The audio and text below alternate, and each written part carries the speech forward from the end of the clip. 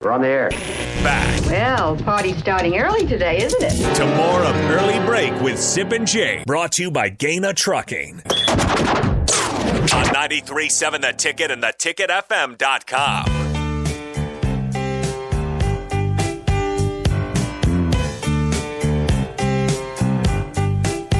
Husker Hoops back in action tomorrow night against Maryland at PBA, trying to get their second conference win of the year. We're joined now by Husker Online's Robin Washut. Good morning, Robin.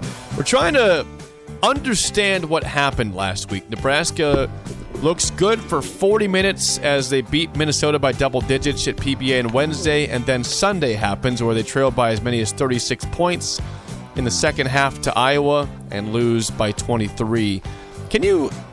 Do you know exactly what happened, Robin, going from Wednesday playing well to Sunday just, being all out of sorts once again with this team?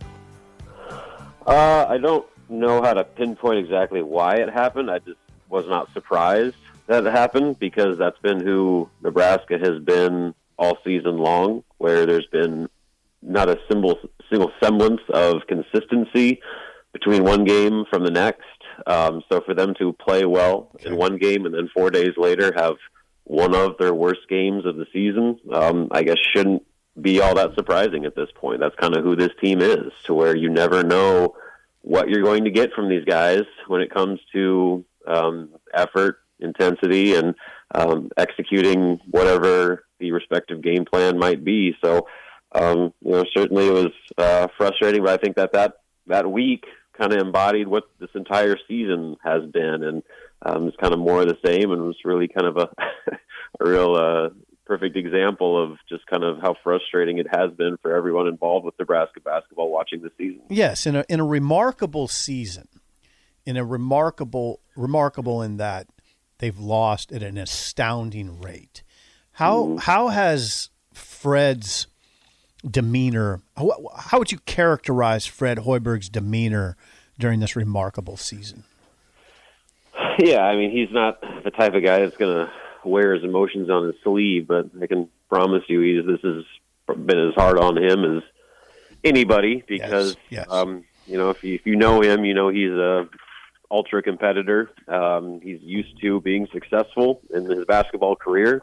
He's been able to basically achieve the highest points in almost every other stop he's been to.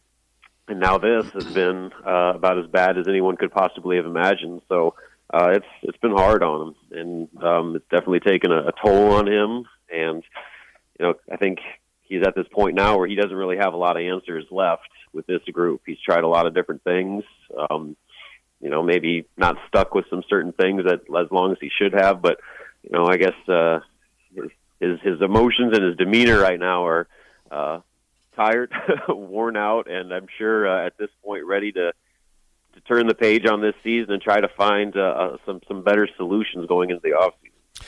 Yeah, they're obviously still trying to recruit Robin because they, as of right now, he's still the head coach until he's not, and he has a contract here for next season, a big buyout. There would be reasons to not let him go. So I'm curious, what are recruits saying right now about Nebraska? Being 1-13 in conference play and last in the conference, and are there any new names on the horizon that are overlooking the situation and saying I'm still interested there? Yeah, I mean, the reality is Nebraska still provides a lot of opportunities for kids that maybe don't get caught up in the record as other players might. They're still going to be on pace to produce their second draft pick in as many years, so that's a recruiting pitch. You're still playing in the Big Ten. You still have top-flight facilities. So, I think that there's still stuff that they can pitch despite how disappointing the last 3 years have been. But, I guess the good news for right now is their 22 class is basically done when it comes to high school level recruits. And so now any other remaining spots will be filled with transfers. And transfers, a lot of times, have different priorities because one is their second round through the recruitment, and two, they're looked at as being immediate impact type players, and you can sell them on the opportunity to play right away and help turn things around. So there's ways to recruit around that, but the longer term recruiting is probably going to have maybe a little bit more impact as far as Nebraska's lack of success, like with the 23 class. they were in on some elite level players. You go back to this summer, the official visitors they were bringing on campus. You're talking about top 10, top 15, top 50 level players that were coming in almost every other weekend. And right now, I don't think there's much remaining interest from those types of players in what Nebraska's selling right now. So that can obviously change, but certainly Nebraska before this season was in a relatively legitimate position to compete for some of the best players in the 23 class. And now I don't know if that's the case anymore. In fact, I'm pretty confident saying that it's not until they start winning, because you can sell NBA and facilities and all that stuff, but those types of players, if they're going to go to college, they need someone that can get them to the league, but they also want to compete for championships. And right now, Nebraska is not even in the same universe as some other schools to offer that. Tomorrow night, Friday night, Nebraska, 8 p.m. tip-off against Maryland. What do you expect in terms of an atmosphere? And what do you have any kind of, sort of scouting report in a nutshell on Maryland? Well, as far as the atmosphere, there'll still be the same 4,000 or 5,000 diehards that come to every game no matter what. The same people that were in the drudges of the Devaney years are still going to come out. And, it is a Friday night. It is late, but, they'll still be your typical low-end Nebraska crowd.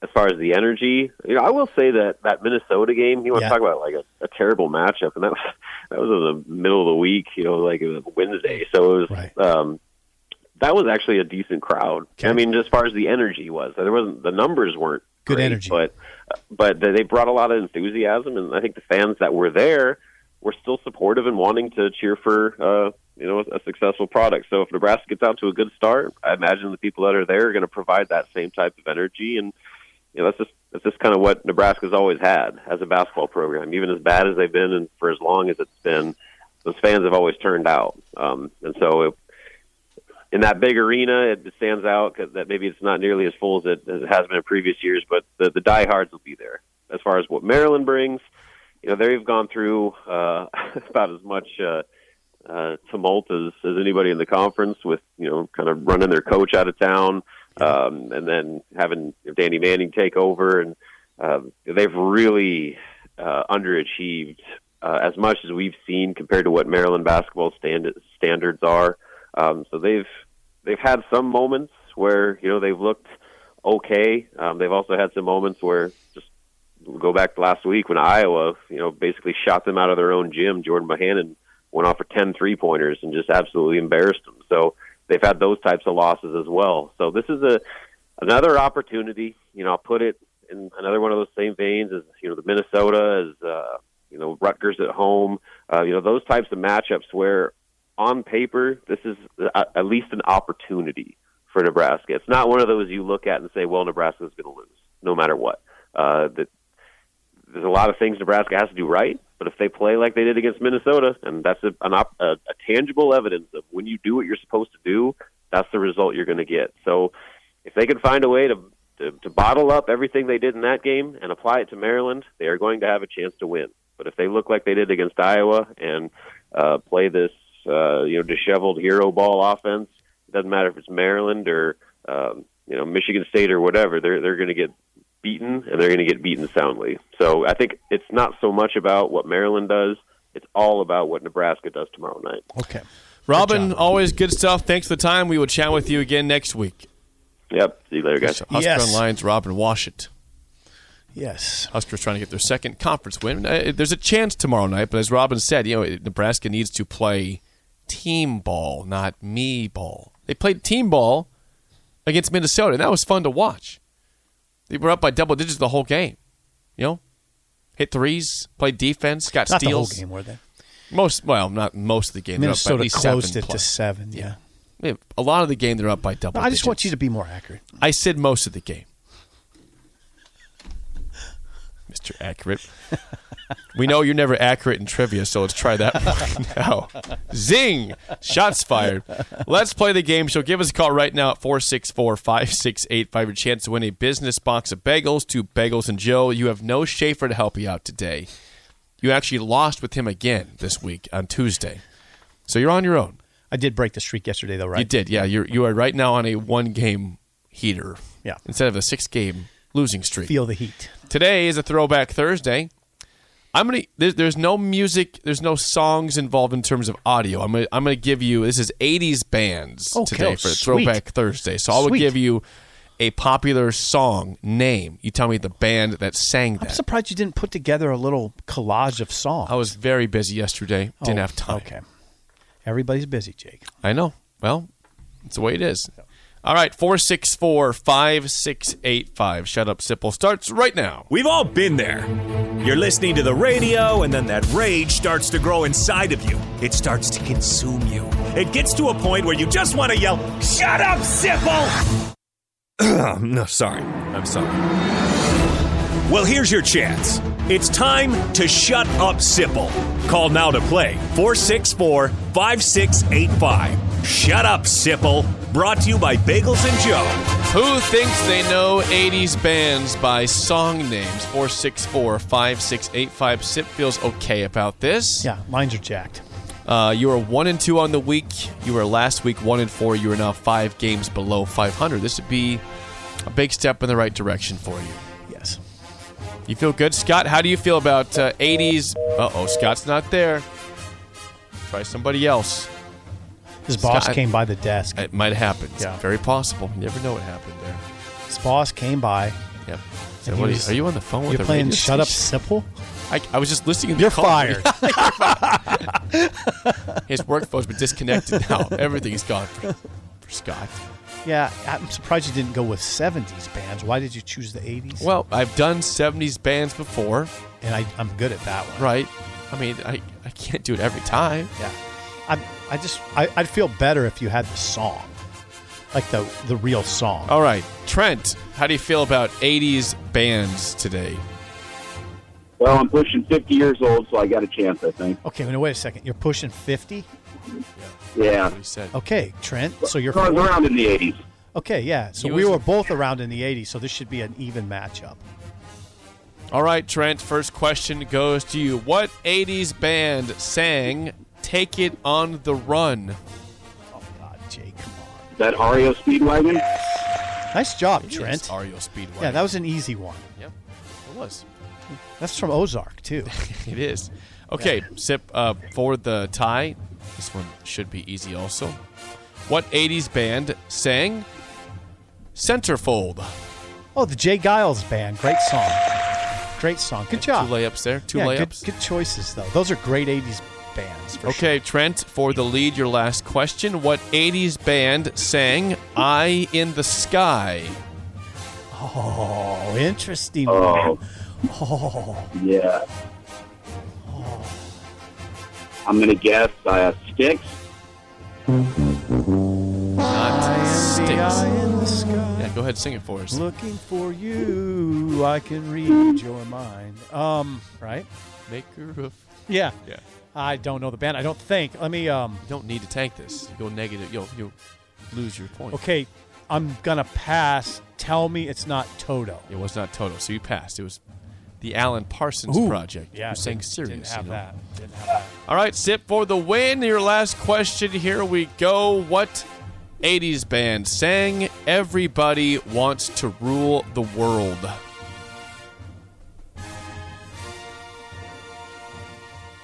Staring in the distance. Deep thought.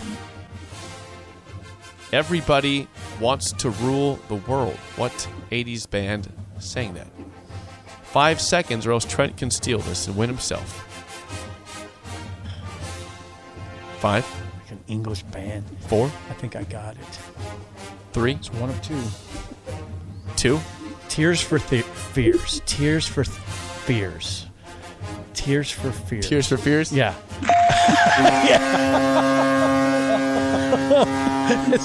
God. 3 attempts at getting... I knew you were on the right page, so I let you get them. Tears for Fears Yes, is correct. Tears for Fears. 2 wins in a row. Trent, thanks for calling. We'll get your bagel and coffee, but call in down the road.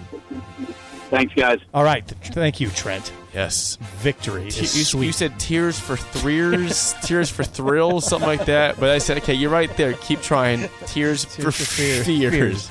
Yeah, tears for fears. Yeah, go like tears for threers. Yeah, that's a tough one. Threer is not a word. Those were tough. Alan Parsons' project was really tough. Yeah. Not a lot of people would get that. I bet DP would disagree. Would he probably get those were all. I bet he thought all those were easy. He'll join us next segment for the spillover. Tiebreaker. You have a chance now in a winning week. By the week, you were 0-2 on Tuesday. Now you're 2-2 on Thursday. So 55 and 59. That's right. On a 2-game win streak. Harrison, make sure you get that board updated. Okay, what is the radio length and time of Centerfold by Jay Gallagher? Short song. Okay, let me think about this. I need minutes and seconds. Yeah, it's a please. short song. I would say it's shorter than most songs. Yeah, it's short. I'm going 2 minutes and 6 seconds. That's really short. Yeah. 3 minutes and 36 seconds. Oh, didn't think it would be is that long. the time of Centerfold. Yeah, 2:06 would be too short. That'd be really. I wonder if there's any song that they play on the radio that's 2:06. Yeah, there's some that are short. 2:06 though. That was a bad guess. I just feel like "Runaway" was short by the Traveling Wilburys, and They played that on the radio first before that. Yeah, they played that on the radio. You disparage that band way too often. There's so many They great play names. Traveling Wilburys on the radio, We have really? had so many debates on these airwaves about how good that band is, and you just dump on them all the time. You know, Tom Petty was in that band. I know that. And you're taking a dump on the band. Why you could come up with a better phrase than taking a dump? And it's my play. Say, oh God, here we go. Here we go. It's a great music. Yeah, just Great thrown music. together guys, and that's what it sounds And like. it worked. And it worked well because it's awesome. Just threw them together. I can't believe this. You still just disparaged them. Sick. You're sick. Not Great a big band. fan of that band. If they were touring, if I was alive, Yeah, back when they were together, yeah. I would have gone to see the Traveling Wilburys many times. Well, there's the acid test. You would travel to see them. Right? Yeah, it is. That Come is on. That is. No, Yeah, that's not the acid test. I would No, travel it's to not. see them. No, it's not. I would travel to see the Traveling Wilburys.